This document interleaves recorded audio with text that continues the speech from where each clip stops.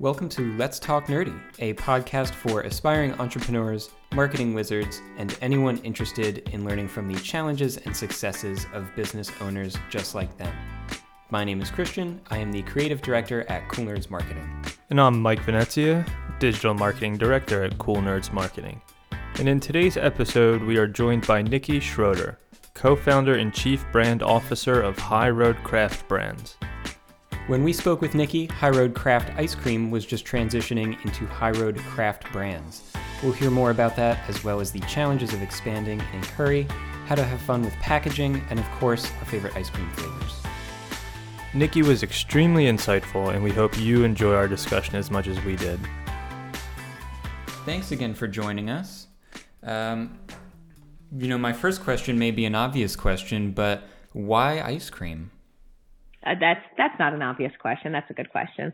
My husband, who is, I'll brag on him for a minute. He's a James Beard Award-winning chef. He wrote a book back in 2014, I want to say 14, for cooking light. But and it's called Mad Delicious. And I actually kind of roped him into becoming a chef soon after we met in college because he was such a good cook that I was like, hey, have you ever considered this culinary world? And back then, I don't think that was even a possibility or something he would have thought of. But he went to school for culinary back in '94 and had been a chef for about 20 years. Went back to school to get his MBA. And during the MBA, they came up with a business plan for basically a need he saw in the culinary world, which was he was struggling to get really great ice cream where everything was handcrafted and everything was made from scratch. He was finding that he couldn't get that from, a Ben & Jerry's, say. They couldn't call up Ben & Jerry's and say, hey, can I have something that you don't currently make for my guests at my hotel or a banquet for 700 people. And he saw a niche in the market where he could create some really beautiful handcrafted ice cream made by chefs for chefs. And he put together a business plan with his KSU, Kennesaw State University cohort. And they started winning business planning competitions based on this business plan.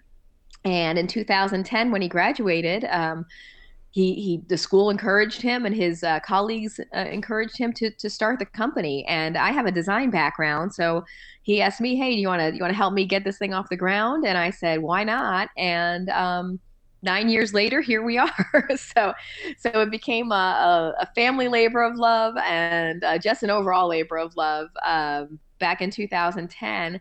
And basically, we were just going to be ice cream for chefs. So we were going to work with the food service world. We were going to work with chefs and purchasers and hotels, restaurants, that side of the market, and that's how we started. Gotcha. And I mean, it is really awesome and obviously really perceptive too that you guys saw that need that needed to be filled on the like you said, the restaurant side of things. So you guys are in supermarkets all over the country now, but you did start out selling to chefs. How did you make that transition from sort of one to the other? Yeah, that's a great question. And it's funny because in the business plan, retail was not mentioned at all. It was never going to be a focus for High Road. It was really, we were going to be a food service business.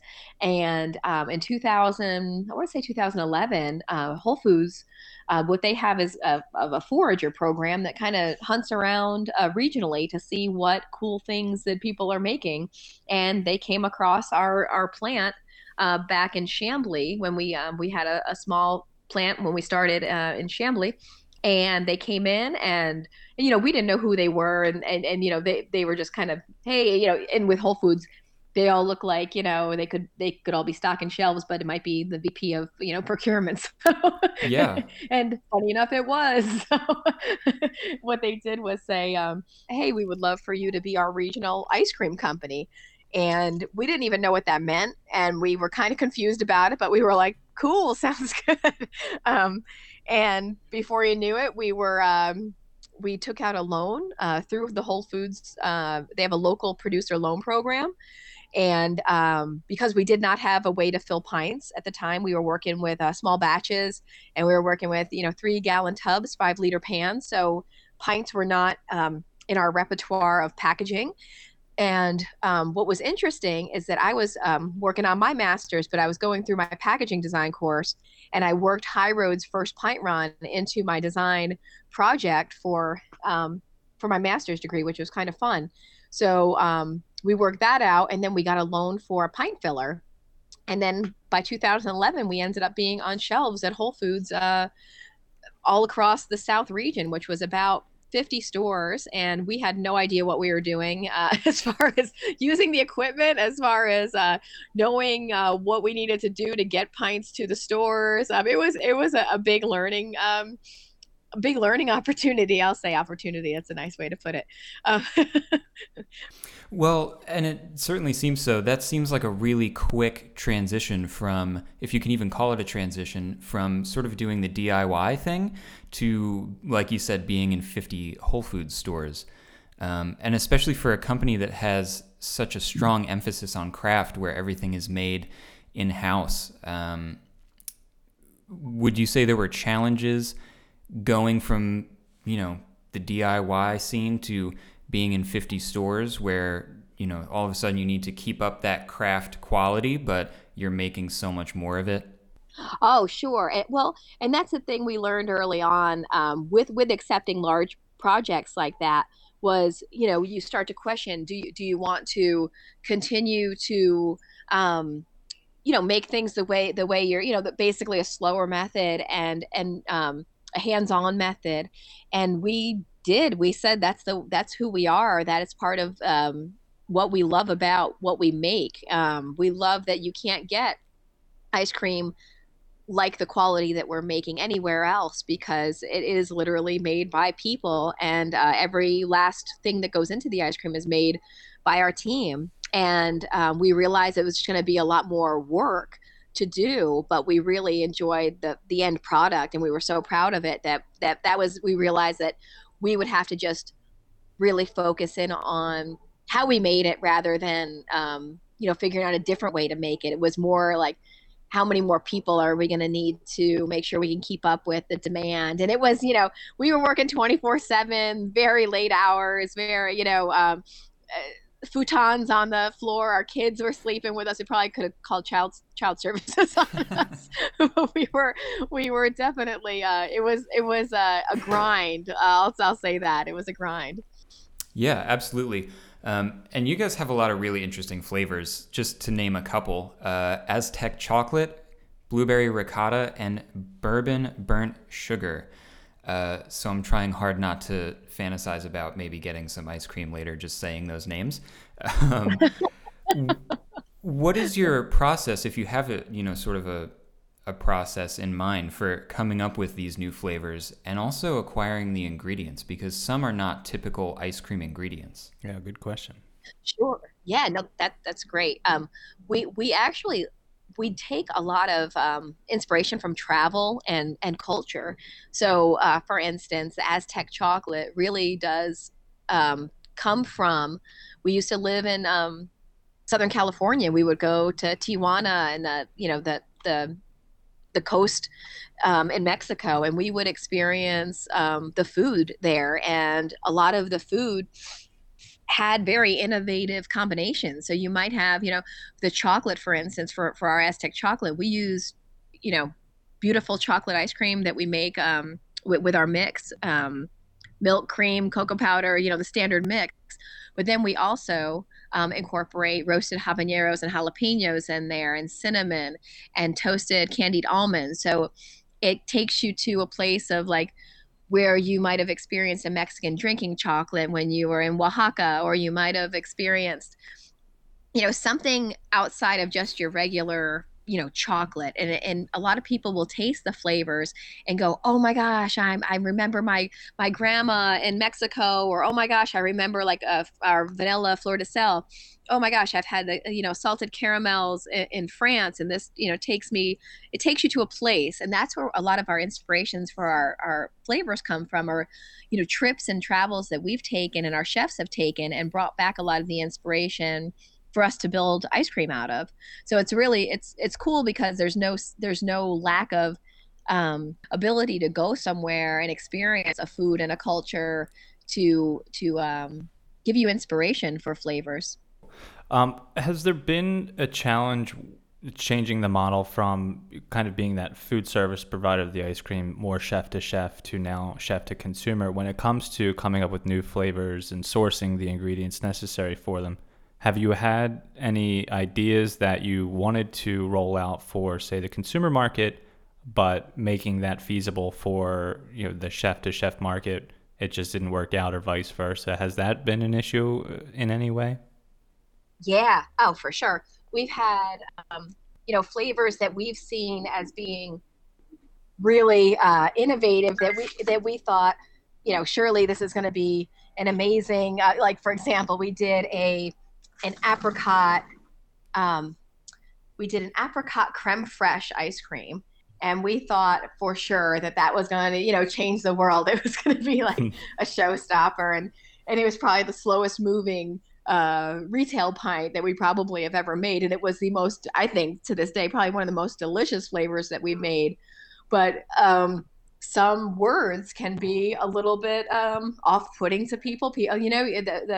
A lot of folks don't know what creme fraiche is, and a lot of people True. don't eat apricots, and you have to take that into consideration when you're doing food for chefs and you want to make that transition into the retail side of things, because you have to make sure that people, there's a get it factor, and I think we do struggle with that as a company. Not only with creating, for the chefs, it's super easy because they love the innovation and they love the creativity. But on the retail side, you might get a buyer who doesn't want to take a chance because he knows that slot is worth a lot of money in the store. So if he knows he can get a Ben and Jerry's turning, five turns a week, and why would he take a chance, he or she take a chance on something that's unknown, an apricot, a creme fraiche that may sell one a week.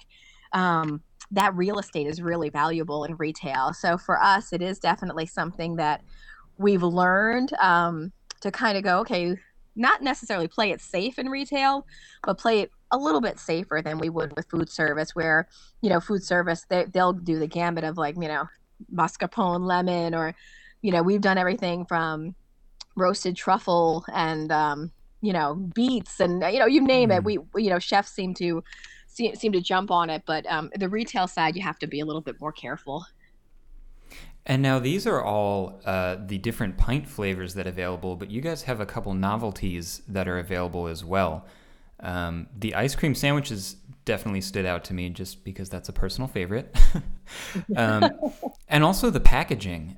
For anyone that hasn't seen it, it sort of reminds me of like a little square, almost like a Happy Meal box with a little handle on it. How did you guys arrive at that sort of packaging? And is packaging something that you think of when you're coming out with new products? Yeah, we did kind of, because we are kids of the 70s. We kind of did think about like how fun would it be to have a little grab and go like a Happy Meal. So there definitely was a fun retro feel to those, but still honored the, it does have a big image of the ice cream sandwich on there, but we did want to have something a little bit more fun and playful, because it is an ice cream sandwich, and that, you can't get any more fun and playful than an ice cream sandwich. So we definitely, when we're designing our packaging, it is something that we're looking at. You're doing functionality with pints. You can't really get very creative yet. I think, once you make the commitment to a certain kind of machine, right? So say we have to spend $250,000 on a filling machine. I can't come in the next day and go, guys, we're not doing pints anymore. We're going to do squares. And that they would probably oust me.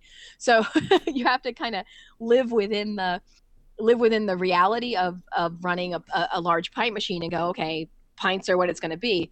But for things like ice cream sandwiches, we can have a little bit more fun, because those are truly still handcrafted. We literally make forms of the ice cream pucks, and we glue the cookies to the pucks with additional ice cream. And then we also launched the wallops. I don't know if you've had a chance to see those. And we did get a little bit more fun with the packaging too with those. Those are they're ice cream wrapped in cookie dough and then enrobed in chocolate. And those are about, I'm going to say 3 bites each. Some people take more, some people take less, but those are a new snack that I felt like, hey, you know what? Mochi's doing great. Let's come up with something fun that we're already making, because we already make the cookies, we already make ice cream, we also make chocolate chunks. So that shell works out really well. So let's use what we have and create some snacks. So that's kind of where the wallops were born from. And those come in like a little tray, and we have really fun packaging that actually doesn't feel much like high road. If you see those, the packaging is much more irreverent and kind of takes from classic graphic novels. So it has more of a fun bammo whammo approach to it. But we wanted that because they're fun little snacks. We wanted to feel a little bit more fun than the high road culinary focused brand. So wallops kind of stand out on their own, but they are under the high road umbrella, if you will. And you had mentioned that you have some graphic design experience. Are you behind the packaging in any way? Oh yeah, we do everything in house. So I've got there's a team of we've got about in our sales and marketing team. I've got a great packaging designer who works with me, and her name is Sandra Gurley. She's fantastic. And I also have Walter Biscardi, who does a lot of our content. So he's not involved in the packaging so much as he is involved in the content creation with what we do. So he captures a lot of our video and does a lot of our fun video content that you find online. And then Cade Martin, who does work on our community management. So she's constantly working with influencers and, just getting word out to people, connecting with people and communities. And so she does an amazing job. So we have a small team, but we're small but mighty.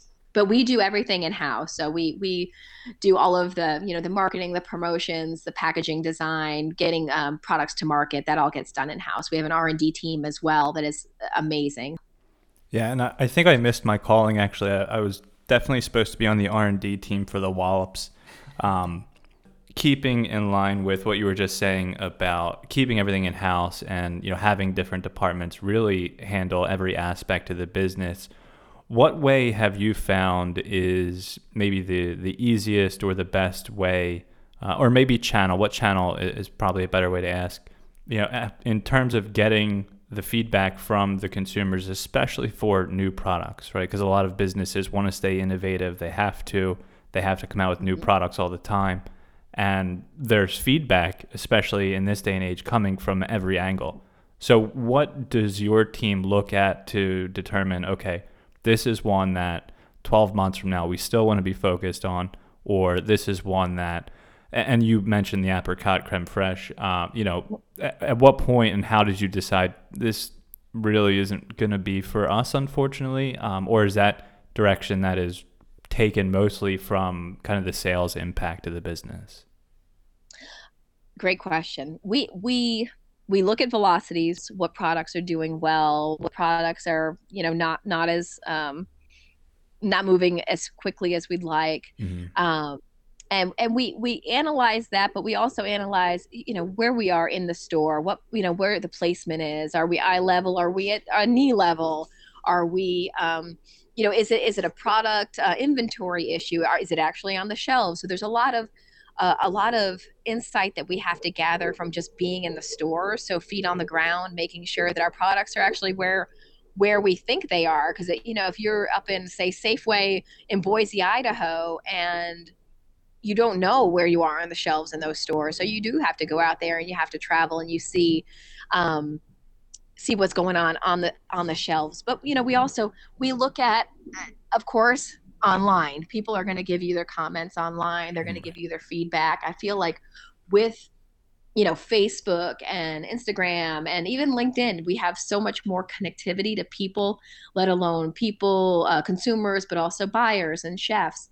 So you're constantly, we're constantly getting feedback on our products, whether it's good, bad, and different. But we're always willing to listen and analyze, and we have a great quality team. So if we do see something that's ever a quality issue, we do internal investigations on it. But we also it allows us to celebrate the successes. We've gotten great feedback on our wallops. We've gotten great feedback on our ice cream sandwiches. So a lot of that we can inspire our team inside the building to make sure that, hey, you know what, the stuff you're making is rocking people's worlds. People are so happy that they have, a wallop or an ice cream sandwich or a pint in their lives, that they're sharing it with their families, that they're enjoying it together with other people, and, or on the couch by themselves. The feedback comes from so many different places, and we honor all of it. We don't necessarily make quick decisions. If someone comes in and says, this is horrible, I hate it, okay, well, let's take that with a grain of salt. Right. But it is definitely something, and if enough people say I absolutely hate it, then it's something worth looking into. And we keep stats of those responses, and we tend to know what's going to be a hit and what's going to be kind of maybe a little bit esoteric. Like, for example, like Aztec chocolate, for instance.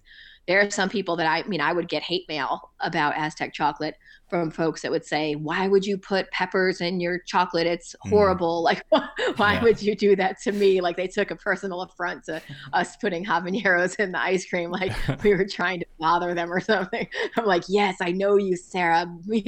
I know you didn't like peppers, and that's why I put them in there. But it's definitely something that, it gives you the feedback, but it also gives you a lot of data. You can look at where the data comes from, the people who love it and the people who don't like it. And you can look at somewhere like New Mexico, it flies off the shelves, and maybe in Georgia and Florida, it doesn't so much. So you look at that, the culture aspect of the consumer in those areas, and you realize, of course, you might have more of a Native American and Mexican American group there that are going to enjoy that flavor profile. So it's pretty interesting that what you can do with the data and just as simple feedback. Yeah, and speaking of the data and feedback, one of the things that I really like that you're doing on the website, and for our listeners, if you have a chance, it's highroadcraft.com. Wonderful product shots, store locator, more information about the founders. But on the store locator page, you specifically say, if you're not able to find what you're looking for in the store, ask the local store manager and they can reach out to us and we can get it there for you. And I think that's great. I mean, they have the option to shop online, which is also wonderful. But I think that personal touch, really building that momentum behind it and connecting with the consumer in that way, I don't see that too often. I don't think that many companies are offering that to people, even though that option may exist for everyone on the retail level. I think that's great. And we look to stay connected. Like, we want to be connected with as many store level people as we can. We do, we get out there, we do tours, and we do, give out coupons in a flurry. We'll do all kinds of stuff in the stores to drive awareness, but also, if for example, we're in Walmart in New Mexico, so we did a big a big video launch, and we went around the town and went to the restaurants and the festivals, and we caught it all on video, and we shared it with Walmart, and they were like, thank you, oh my God, like, oh, this is crazy that you guys did this. This is inspiring, because none of our other brands are going out and celebrating that they're in Walmart. And we're like, you know what, I shop at Walmart, I'm okay with it. It's not you get so many people that poo-poo the Walmart, but they're stepping up their organics. They're stepping up on their beer selections, and locally here in Atlanta, they've got quite a selection of really good quality products. So I'm not, it's nothing where you feel ashamed to be in it, and we want to support every retailer that we're in, and they were pretty moved by what we did, and it was fun. It was a fun trip, but we were able to capture a lot of that online, that connectivity with not only with the Walmart people, the people working at Walmart, but the people in the neighborhoods, and the people in the smaller cities that are super small cities. So it was really fun. So my next question for you is, what is next for High Road Craft Ice Cream? Well, we actually are going through a brand rejuvenation and an architecture, like a brand architecture change. So we are going to be starting to call High Road Craft Ice Cream High Road Craft Brands, because last year we acquired the brand Ciao Bella Gelato and Sorbet. We acquired in 2018, about October, September time. And we also are launching a brand called Helados La Neta, which kind of means like the real deal. And that is going to be, it's inspired by the flavors of Mexico. And we're going to be launching that in 2020. And that is a really just fun ice cream, but you have flavors like avocado and rum raisin and coconut, and you have flavors that are really leaning to the more Mexican influence. So I think that what we feel like is that a lot of Mexican Americans, their food and when their culture sometimes gets overlooked here in the States, and it's worth honoring. And we have quite a few folks that work with us from Mexico, and we've gotten friends in the industry that are and family that are from Mexico, and we felt like these flavors are so it'll take them back home. It honors their heritage and honors their home. And so we're going to launch that in 2020 as well. So, and then we also have our wallops, which we'll be having a couple next generation flavors for those as well, and novelties as well. So we figured it was time to start kind of building a brand architecture around this, whether, and then it would allow us to create more brands, right? So we would have the ability to have our High Road Craft brands as the top of the pyramid, and then underneath that would be our Ciao Bella, our High Road ice cream, our La Neta. So we would have, and that would be the start of where we're going to go into for 2020, and then the wallops, of course. Very nice. So you are busy for sure. Yeah, there's no shortage of work to do if you guys want any extra freelance. Yeah, I'm telling you, I'll hop on that R&D team for the next round of wallops, no problem. Oh my gosh, you die. Oh my, I call it the wallops 30 is what I'm carrying around with me. Well, Nicki, this has been wonderful. Thank you so much for your time today and for going through some of the High Road story. Again, for those listening, if you want to visit and check out the website, I highly encourage you to. It's highroadcraft.com. Their products are available nationwide and soon to be expanding globally. And as we just heard, there are a number of new products coming on board. So look out for all of that. My final question is, and I'm sure this is the first time anyone's ever asked, but you're stranded on a desert island. You can choose one flavor of one product for forever to have with you there. Is it the espresso, or what's the number one for Nicki? I think I would go with the cookie dough wallop, or with the chocolate chip cookie dough wallop. So it's got like a sweet cream ice cream in the middle, chocolate chip cookie dough on the outside, and dark chocolate shell. That would be my go-to for the rest of my life. Wonderful. Sounds good to me. I like all of those things. So. Great choice. Fantastic. Alrighty, well, thank you very much, Nicki, and we are looking forward to seeing what comes next for High Roads. We will certainly be following your brand. Thank you guys so much for having me. For more info on High Road Craft brands and where to find their products near you, visit highroadcraft.com.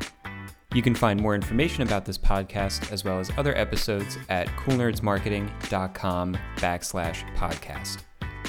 Thanks for listening, and we will see you next time.